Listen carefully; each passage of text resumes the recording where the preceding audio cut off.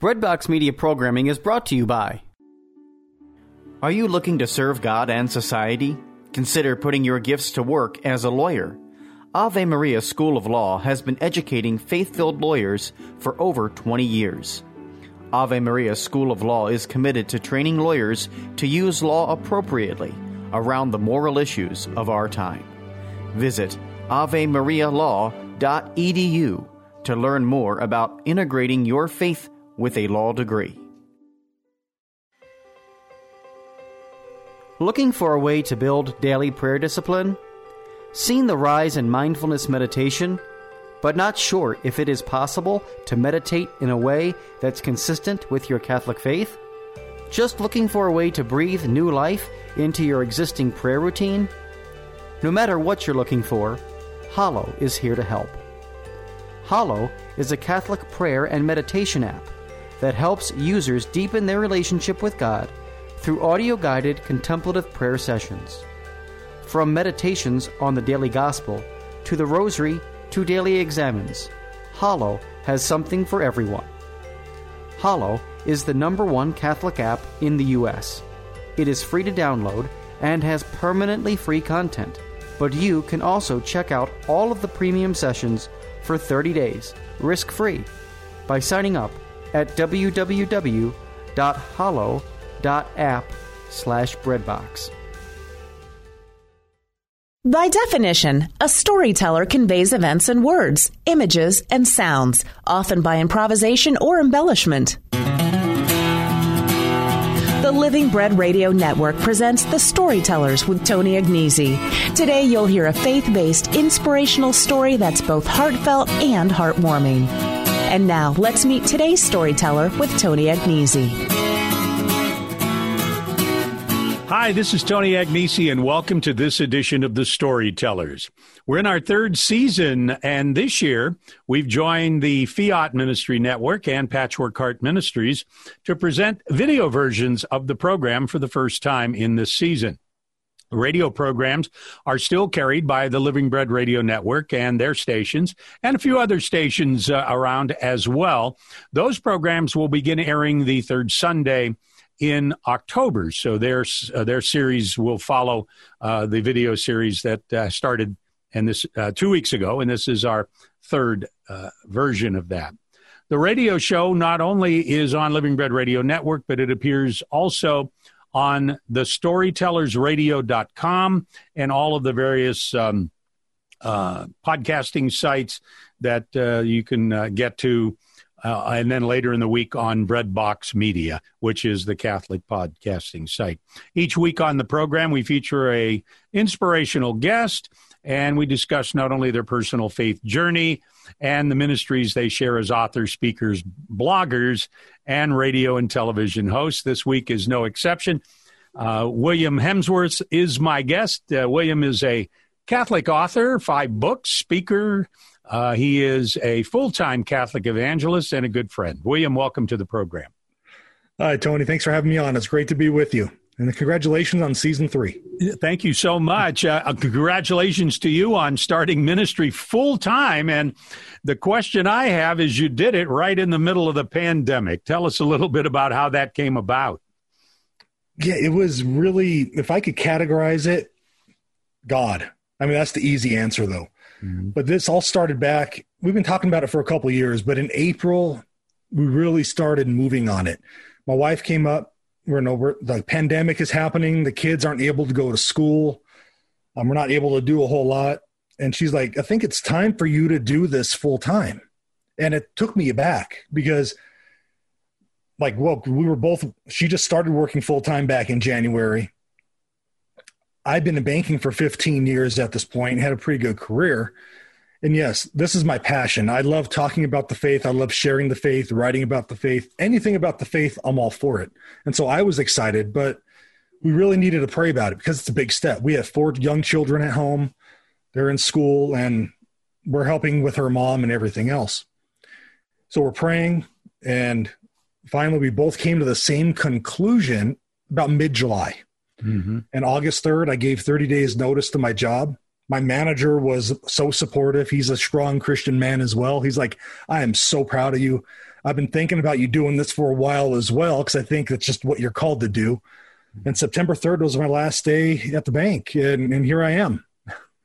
Well, your calling came at a young age. I'd like to kind of spin back and talk about your faith journey a little bit, William, because it's a little bit, it's not quite as a traditional kind of journey as many people have. You have been a Christian a long time in your life, and tell us a little bit about that.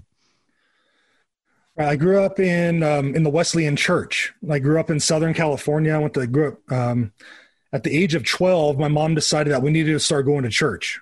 And so there was a church down the street, Sunset Wesleyan Church. We started going there every week. And I started getting, the first couple weeks was a little rough for me because my dad stayed at home watching football. He laughs at that now because he's at church every week now too. But I wanted to be home with my dad watching the LA Rams at the time before they moved to St. Louis and back. Mm-hmm. But I started, as the months started going by, I started getting more involved. And of course, I made the profession of faith and decided I wanted to be baptized. So I was baptized at the age of 13. And I did everything in my high school years. I mean, I was youth group president. I was involved in campus life, sang in the worship band, which is kind of funny because my voice is horrible.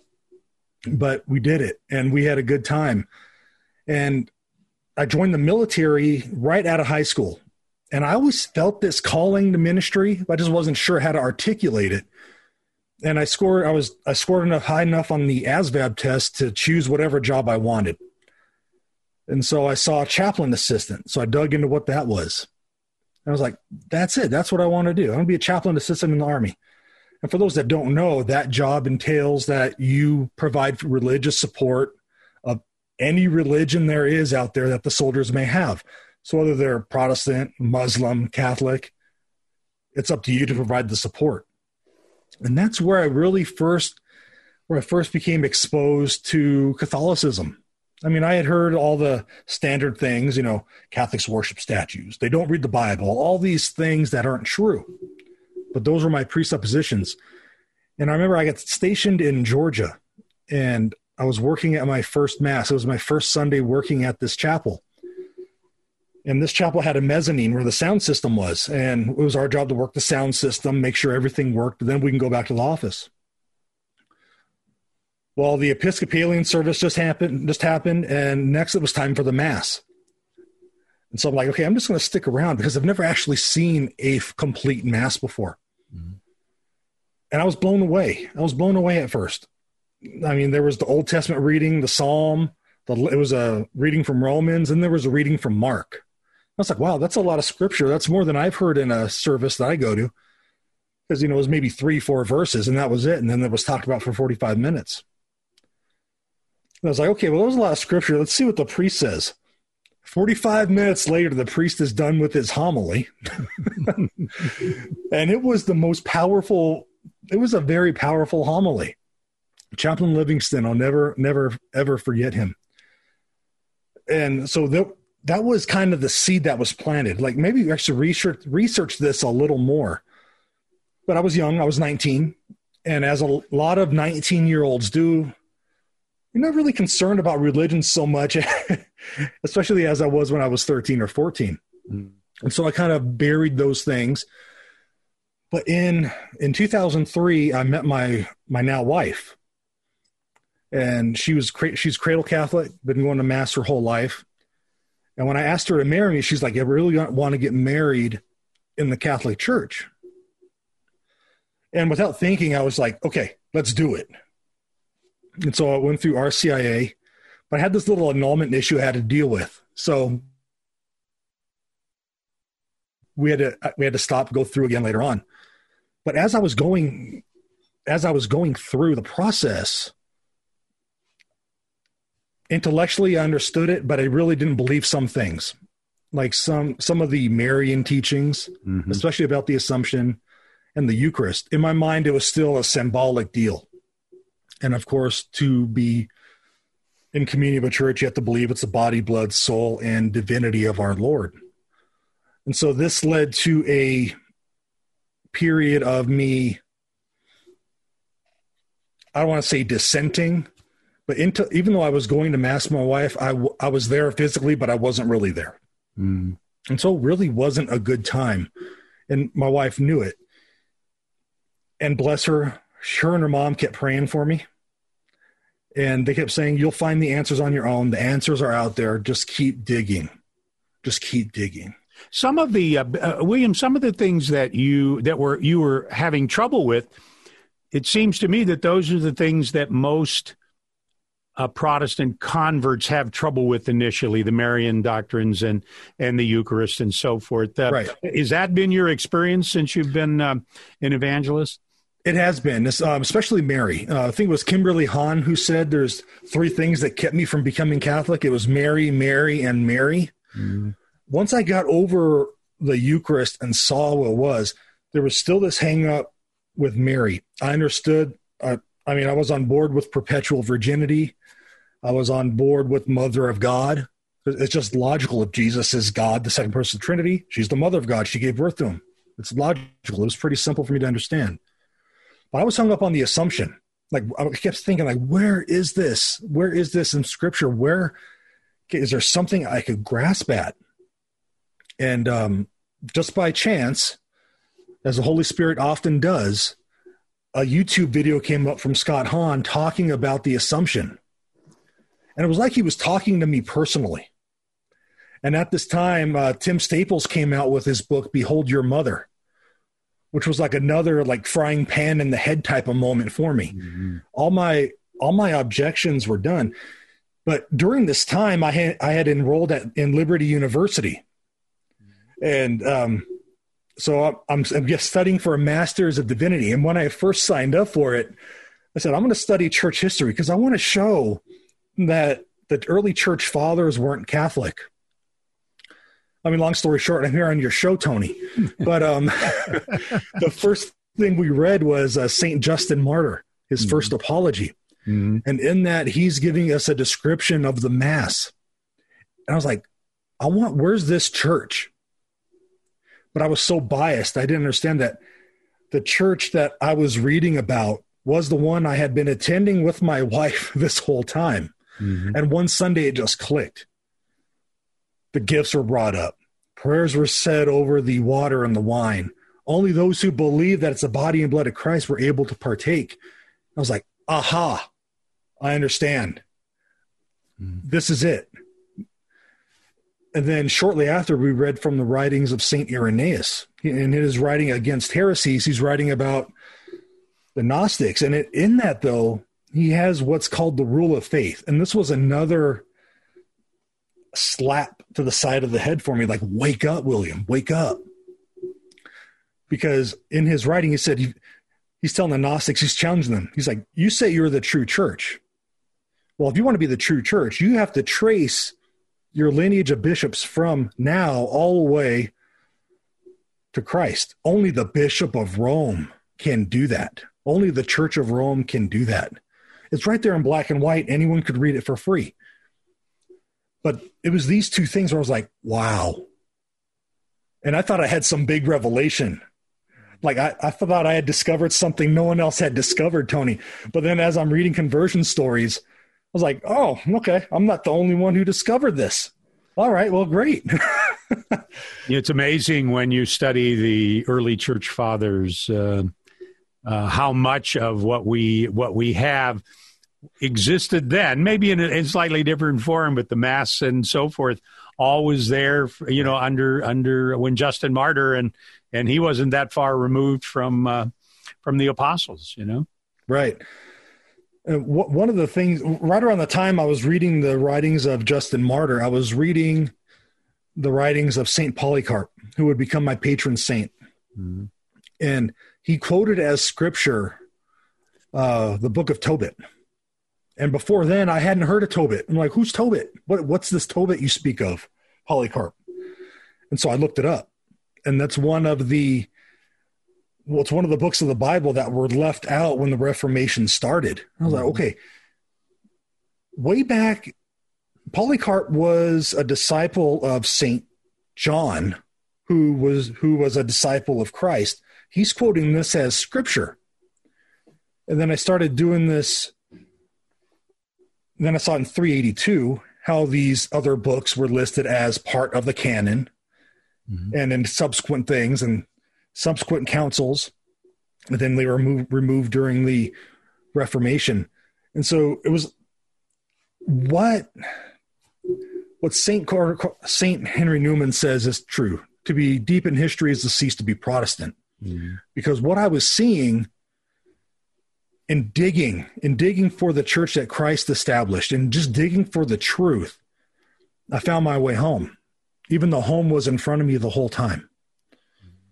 And it's such when I think about it, I get the warm and fuzzies because I know it was the Spirit working, because I was kicking and screaming.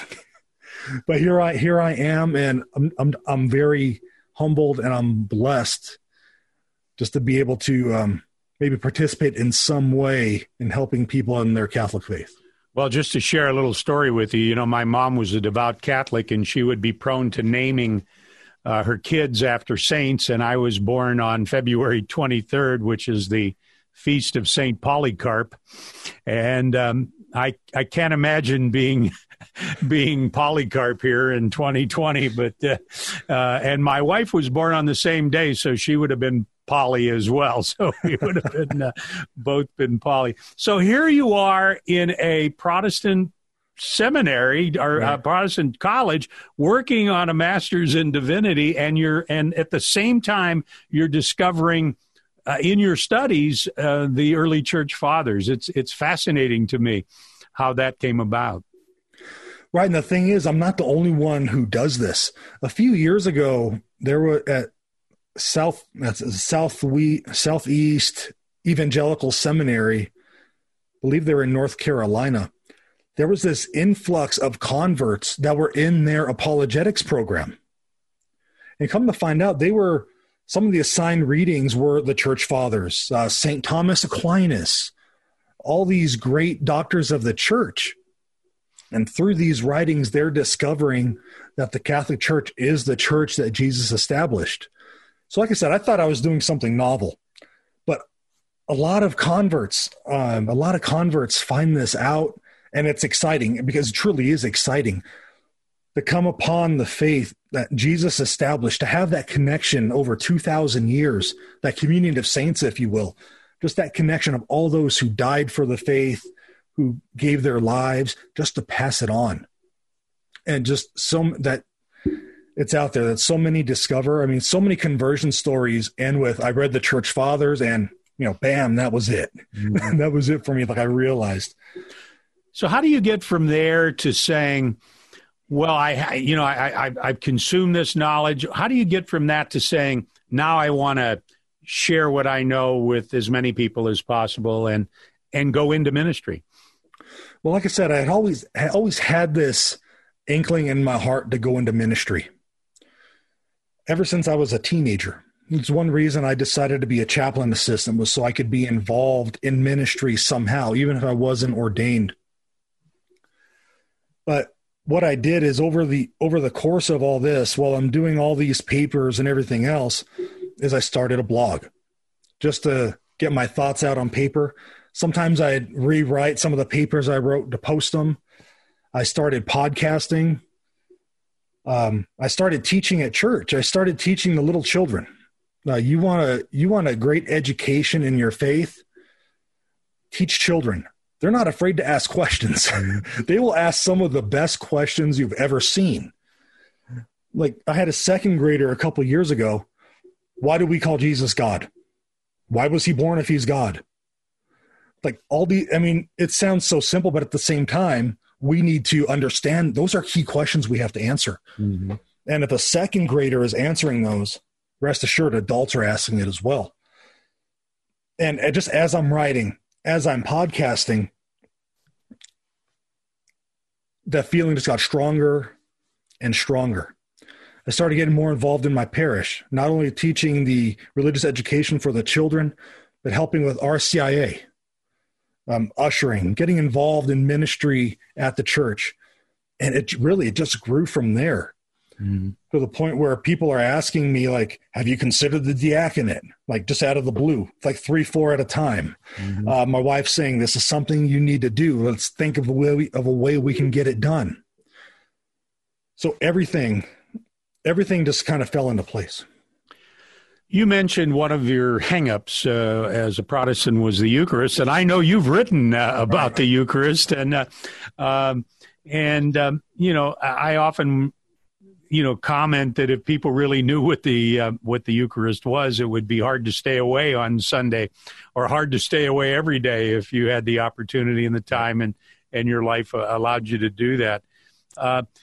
Talk a little bit about the writings you've done here recently on the Eucharist. I know you wrote one article, Symbolic or Real, and share a little about that with us. Yeah, so in that article, is the Eucharist the body and blood of Christ or a symbol? I look at a few things. I look at what Jesus said in the Gospels. I look at the accounts in the Last Supper. I look at John 6, of course. I look at 1 Corinthians. Because from those three writings, to get that the Eucharist is symbolic, I don't understand it. It's almost like some kind of, there has to be a bias just against even believing it. Because in the Last Supper, Jesus says, "This is my body." Now in English, obviously is means is, like this is what it is. But in the Greek, it's the word esti. And it means to become, contain, are. I mean, it's literal in nature. Mm-hmm. This is my body, which is given up for you. Compare that with John 6, where Jesus is giving the bread of life discourse. He's saying, you need to eat my flesh and drink my blood, or you have no life in you. And the disciples are walking away. Yeah.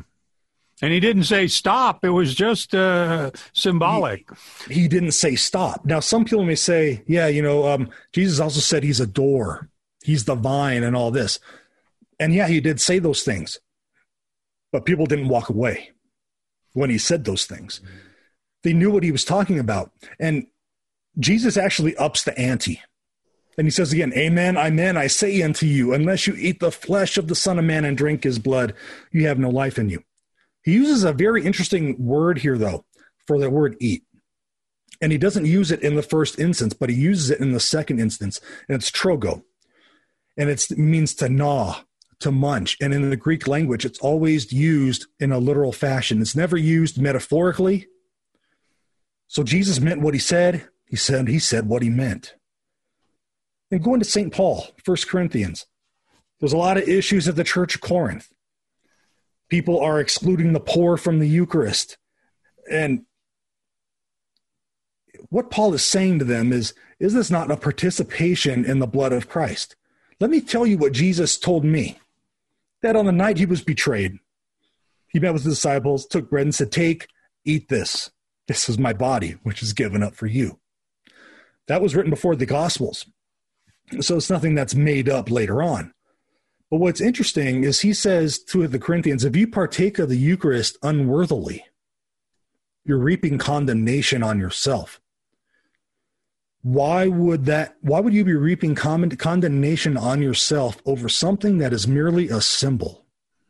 Logically, that doesn't follow. So when you add these three texts together, just from a biblical sense, you can come to the conclusion quite easily that Jesus meant what he said there. And that's been the case through history. And in that same paper, Tony, I go through some of the church fathers. I go through St. Ignatius, St. Irenaeus, and many others, where they talk about the Eucharist as being the body and blood of Christ. And this was the belief of the church, of those within the church for several centuries. Now, yeah, you had the Gnostics in the early centuries, but they were outside of the church. It wasn't until the 9th century where you had a priest by the name of Ratramnus who disputed this whole idea about the Eucharist being literal. So it was several centuries through great thinkers. I mean, how many great saints and thinkers were in those first 9 centuries of the church? Yeah, Augustine, St. John Chrysostom, all these guys who said the same thing. Mm-hmm. Mm-hmm. That power, that witness is powerful. You know, it occurred to me, and I had a particular incident with some younger person, or two people involved. A female asked me about the Eucharist, and we talked about it. She was Protestant, and I tried to give her as much of an explanation as I could without getting too deep. And when I finished, around the corner came this guy who also worked together with us. And he went to a Catholic grade school, Catholic high school, Catholic college. And he said, I didn't realize what you just said. I thought it was just symbolic. Yeah. And here we have a generation, I grew up with the Baltimore Catechism, and when Vatican II occurred, we kind of put the Baltimore Catechism aside, and we really didn't get a catechism in the church until a English version until 1994 or 3. Right. And so we have this gap of people who don't have a sense of the real presence of Christ in the Eucharist. And these are Catholics at Mass, Right, and it's really a travesty. We've lost that sense of awe because it's something we should be in awe of. The creator of the universe, we're receiving him into our body in the form, in this tiny form. Mm-hmm. It's awe-inspiring, and that's one reason, Tony, I do what I do. It's one reason I love to teach the kids and those coming into the church. And everyone I work with on my parish is on the same page, because we understand, it starts with what the Eucharist is and with who Jesus is. If we don't have those two things right, we're going to mess up on everything else. I agree.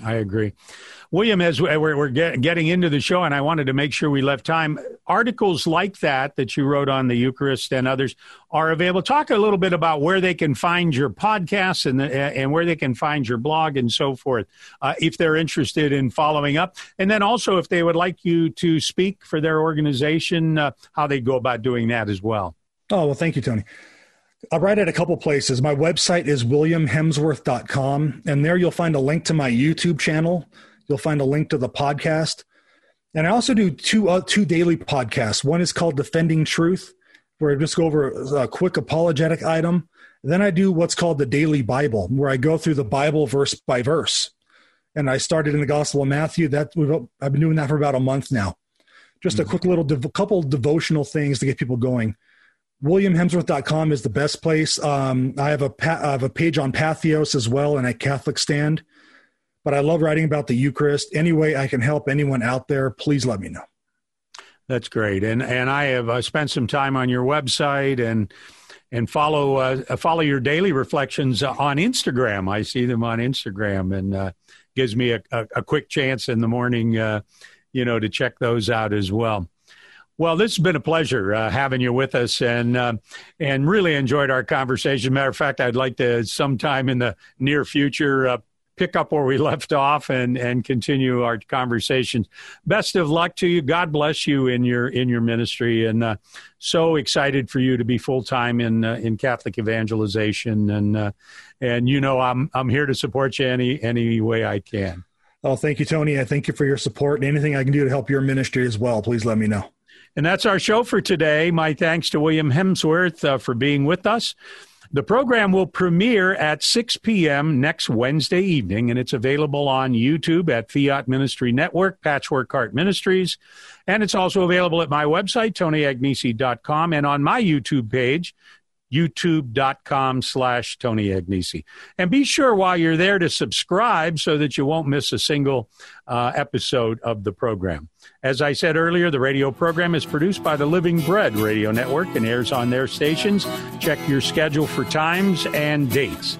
And the program will also be available on radio at thestorytellersradio.com and at Breadbox Media. We'll see you next week with another episode of The Storytellers. This is Tony Agnesi. God bless you.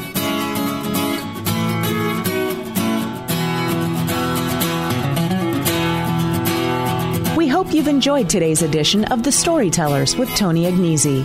To learn more about today's storyteller, go to thestorytellersradio.com.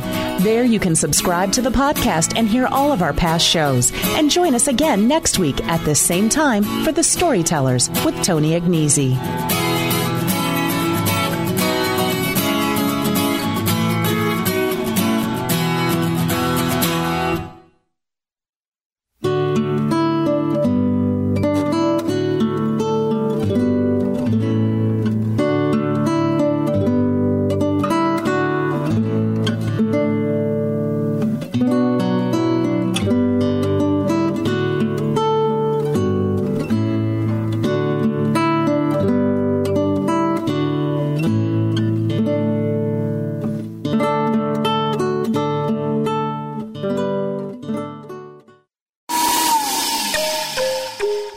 Finding someone on an online Catholic dating site shouldn't be like shopping for a blender. So why do most dating sites leave you feeling like you're shopping for a spouse?